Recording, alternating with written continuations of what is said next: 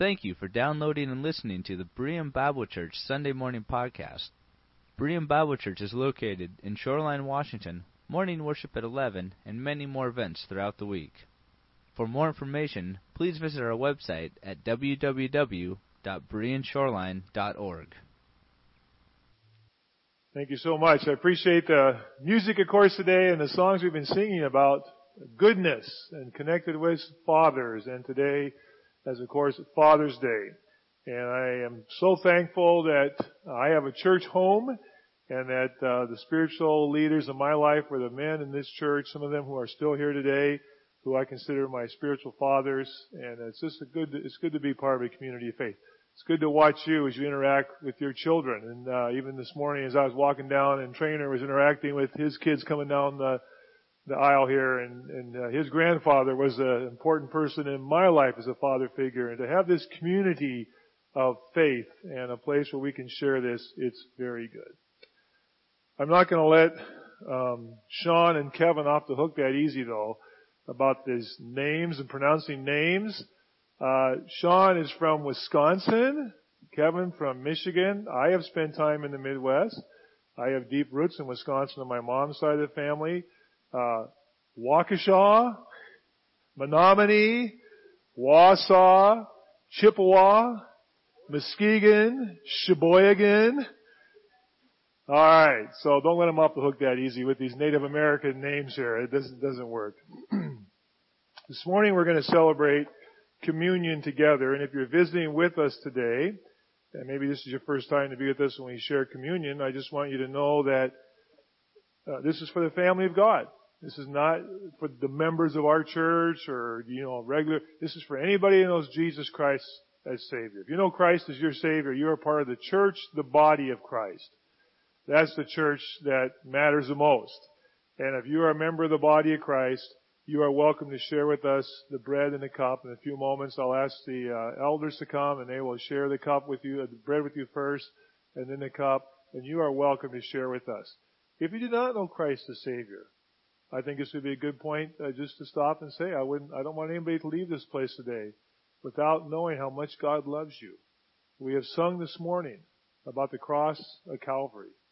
Jesus Christ, God Himself, Father, Son, Holy Spirit. He came to earth.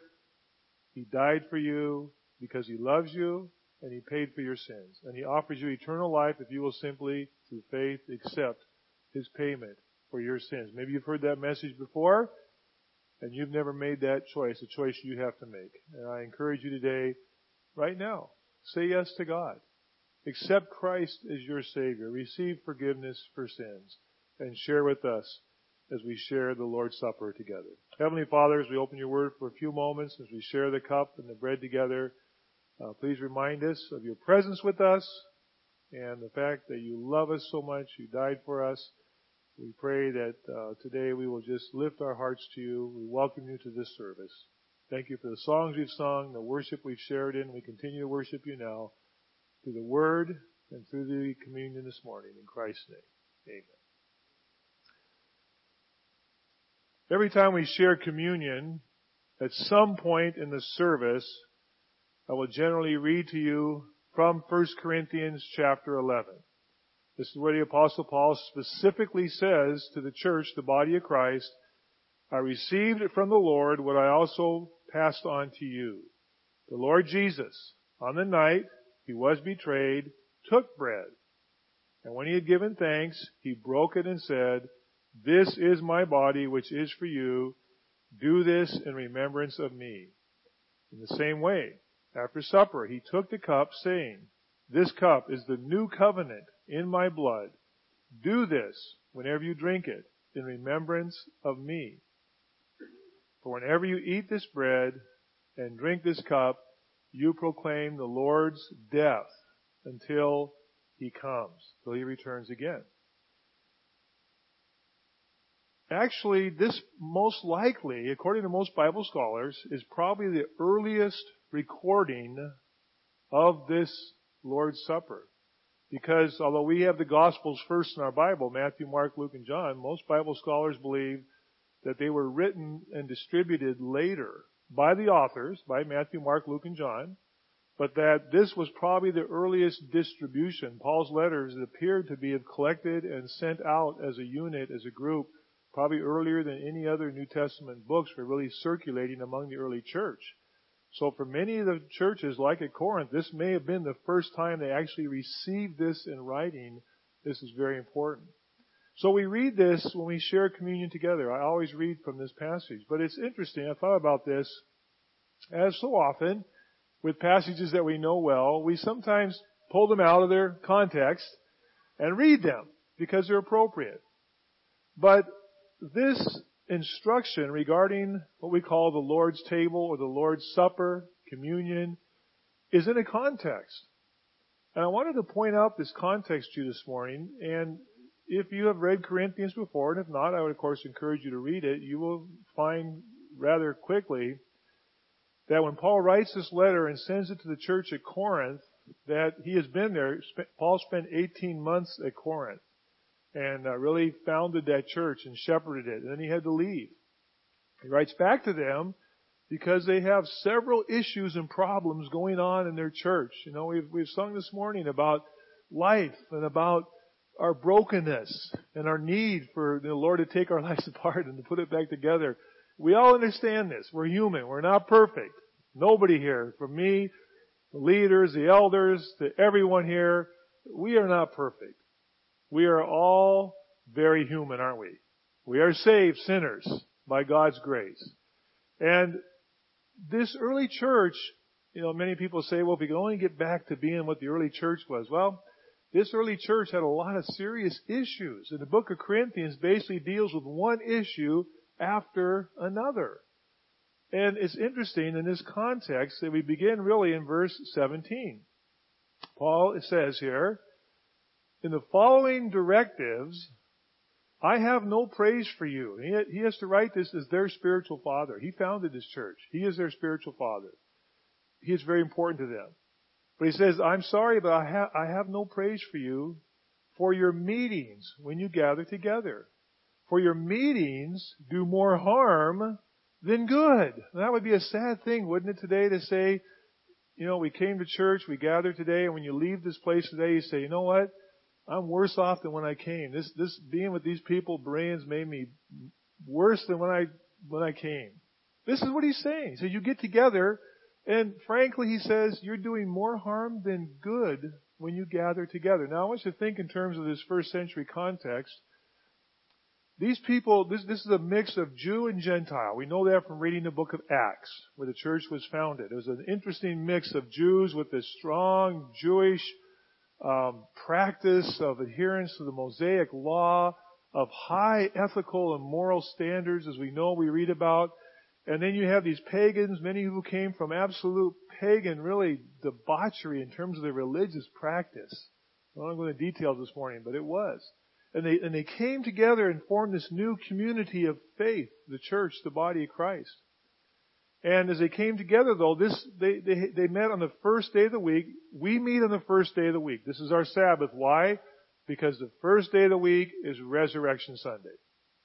This is the day the Lord rose from the dead, so the early church quickly began meeting on the first day of the week, because that was the day He rose from the dead. In the Roman world, and in the Roman Greek world that they lived in, it was a working day.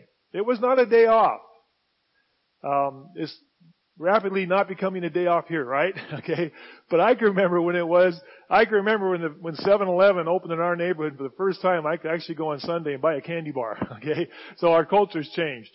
But it was a working day. It was a day of commerce. So they gathered at night. And when they gathered at night, they gathered around a meal.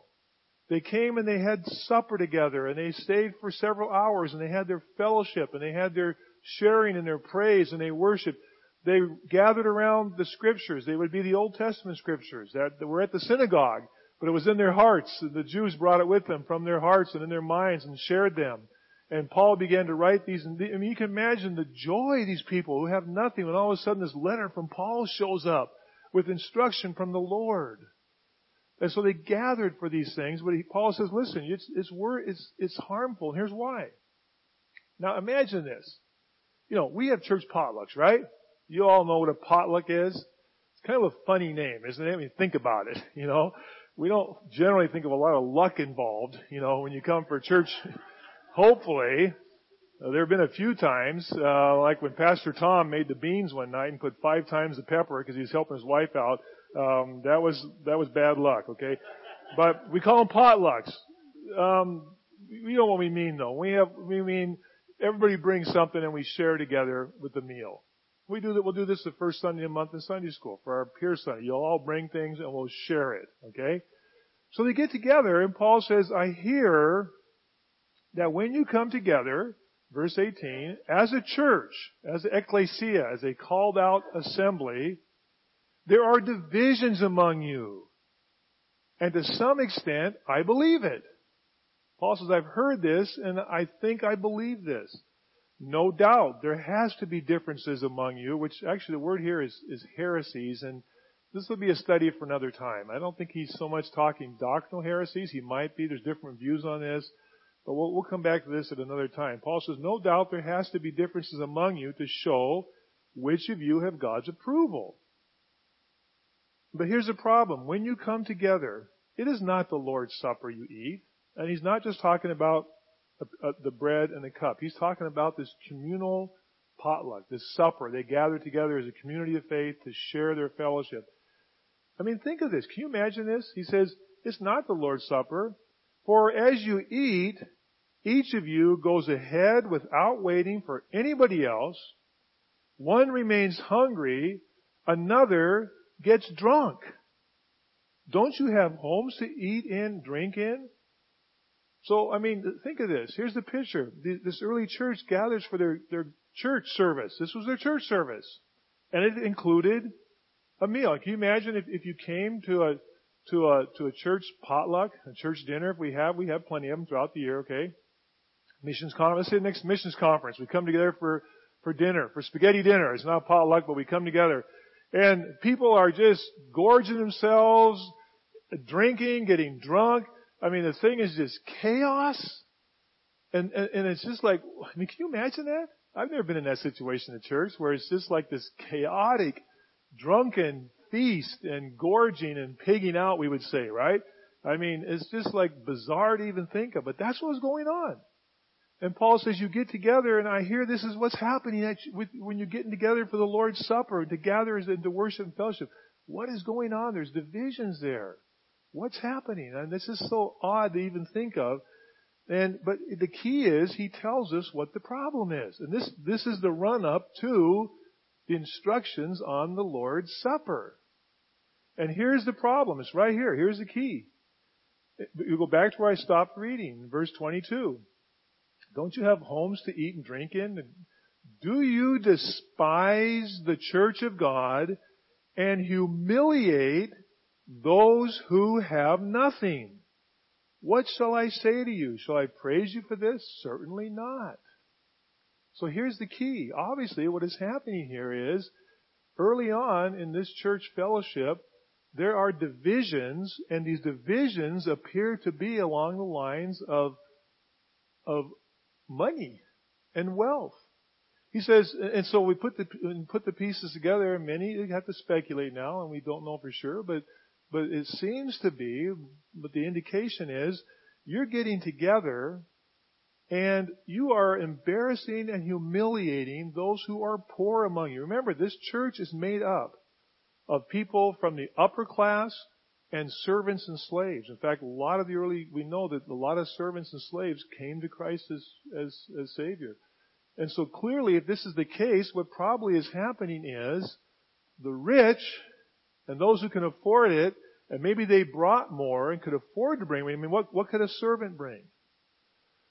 And they are saying, okay, you guys didn't bring something, so you sit over here, and we're over here, and we're eating, and we're drinking the expensive stuff, and we're eating the expensive food, and you're humiliating the poor. You're making these divisions by humiliating. You're creating this division in your church.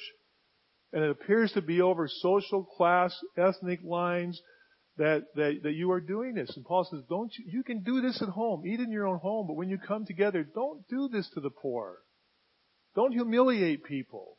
Don't create these divisions. It reminds me, we're talking about Wisconsin. I can remember when we went to visit Teresa's aunt and uncle lived in Wausau, Wisconsin, in central Wisconsin, which is just miles away from where Sean's from.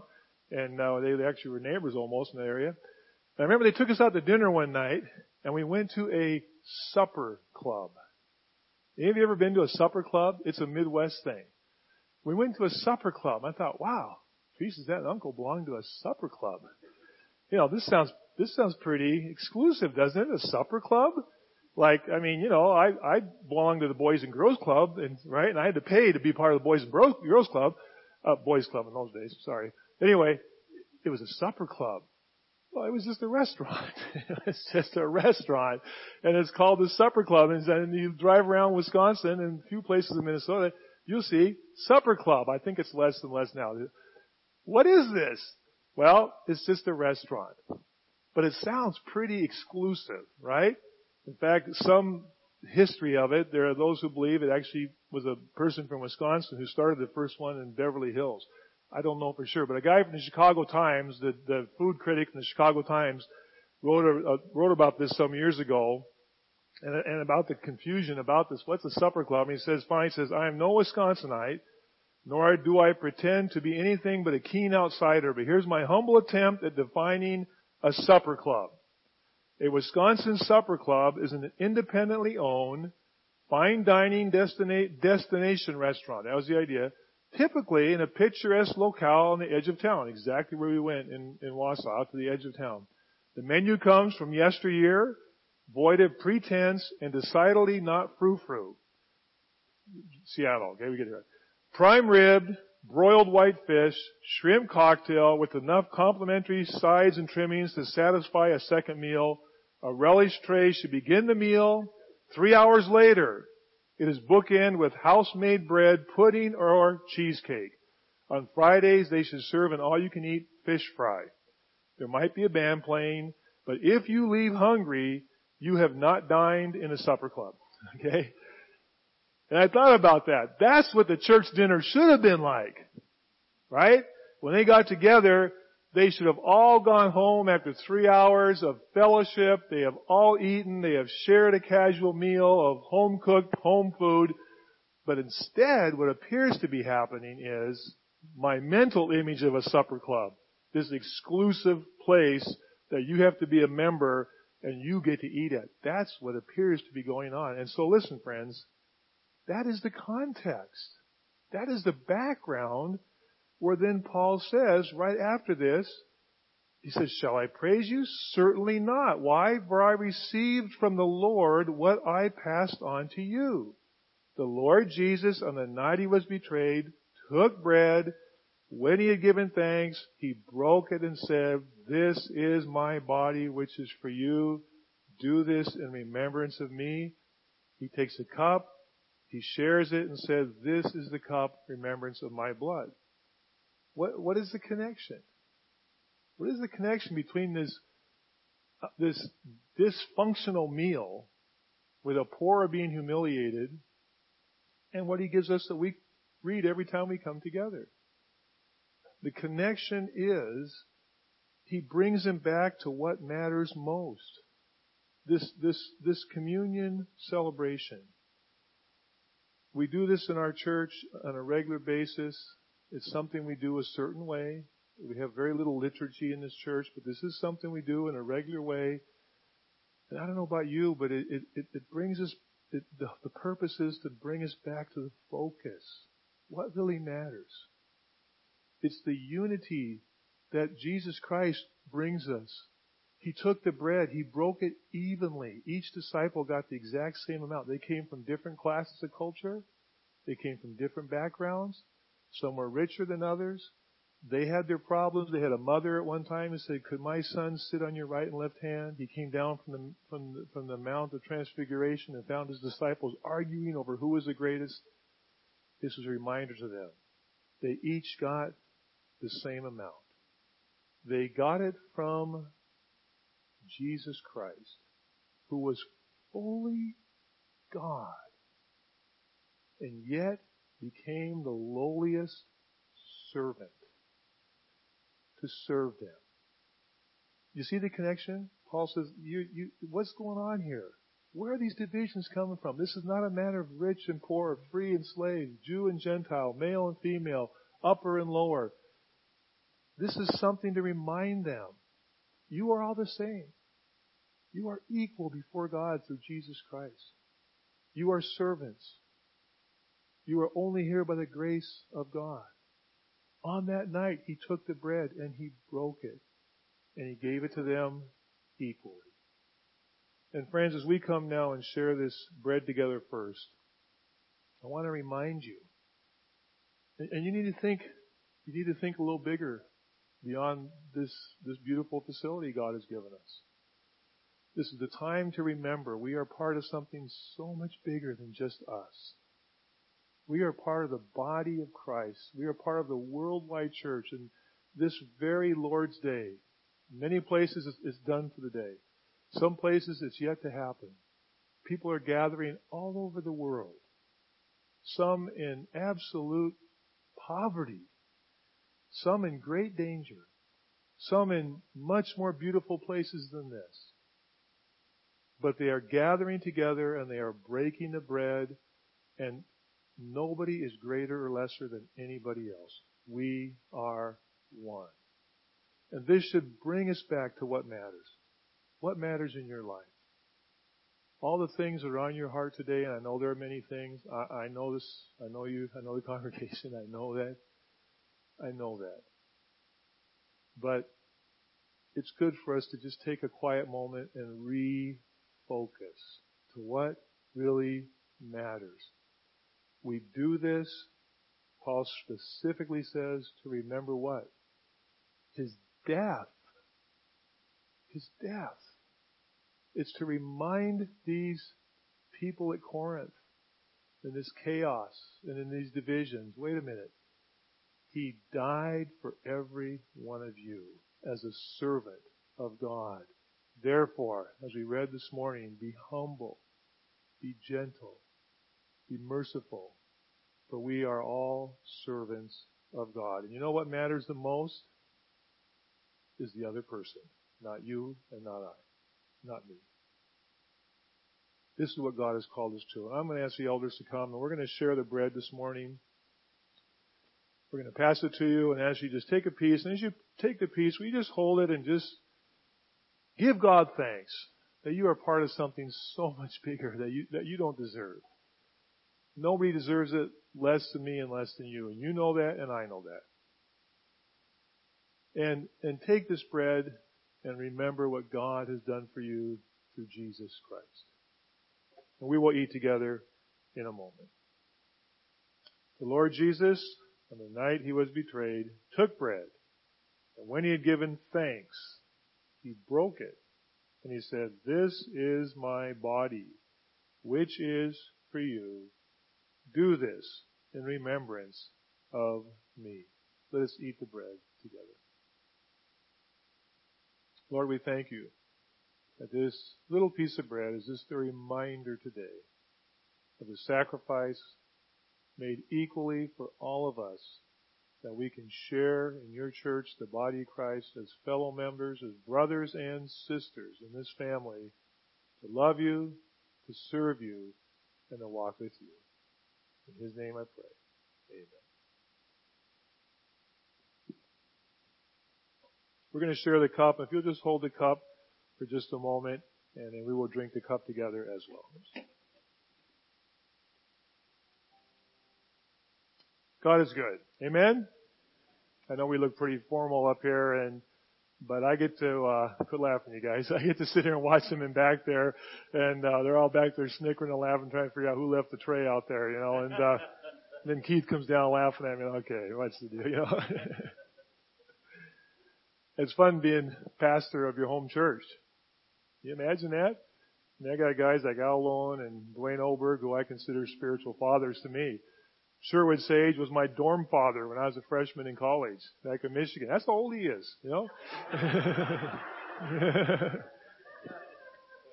Being pastor, I raised my kids here. I raised my grandkids here. I was talking to my granddaughter with some of her friends in the hallway this morning, and of course the other kids, it's pretty formal talking to the pastor. And I said to my granddaughter, "How are you? How are you today?" Fine, thank you. And how are you? That's the same little girl. If I said, Sadie, how are you today? At her house, she'd go like that to me, you know.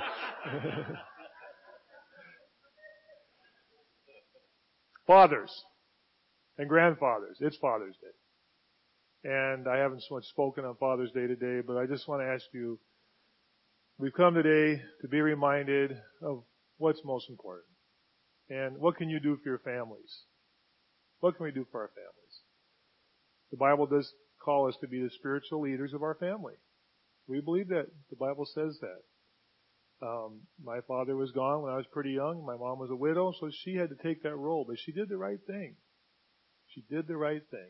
She made sure I had every opportunity to be at a place where I was loved, where there were men around me who cared about me and modeled to me, not perfection, but they modeled what it meant to put God first. And I just want, as we come in and drink this cup, I just want to remind you today and remind myself as grandfather and as father, what's the best thing we can do? What is the best thing we can do? Friends, the best thing we can do is to lead our families by modeling for them that we love God. We don't always act like it, but we love God. We love the Lord Jesus Christ. We want to place our families in a situation where they can be nurtured. We want to put them in a community of faith where they are loved and they are cared for. We want to live in our homes and show them our kids aren't stupid. They're not expecting us to be perfect. But they do have a right to expect that we model for them that God means something to us and our families. And you need to put Him first. No matter what's going on in your life, you can do that today. We received this cup this morning as a humble reminder for me, for our leaders, for all of you today. But the Apostle Paul says, after the bread, he took the cup. This is the new covenant in my blood. Do this whenever you drink it in remembrance of me. For whenever you eat this bread and drink this cup, you proclaim the Lord's death until He comes. Let's drink together and proclaim we really believe that. We really do believe that. And we want our lives to reflect the love of our Lord Jesus Christ who died for us. Let us drink together and hold the cup for a moment in quiet prayer.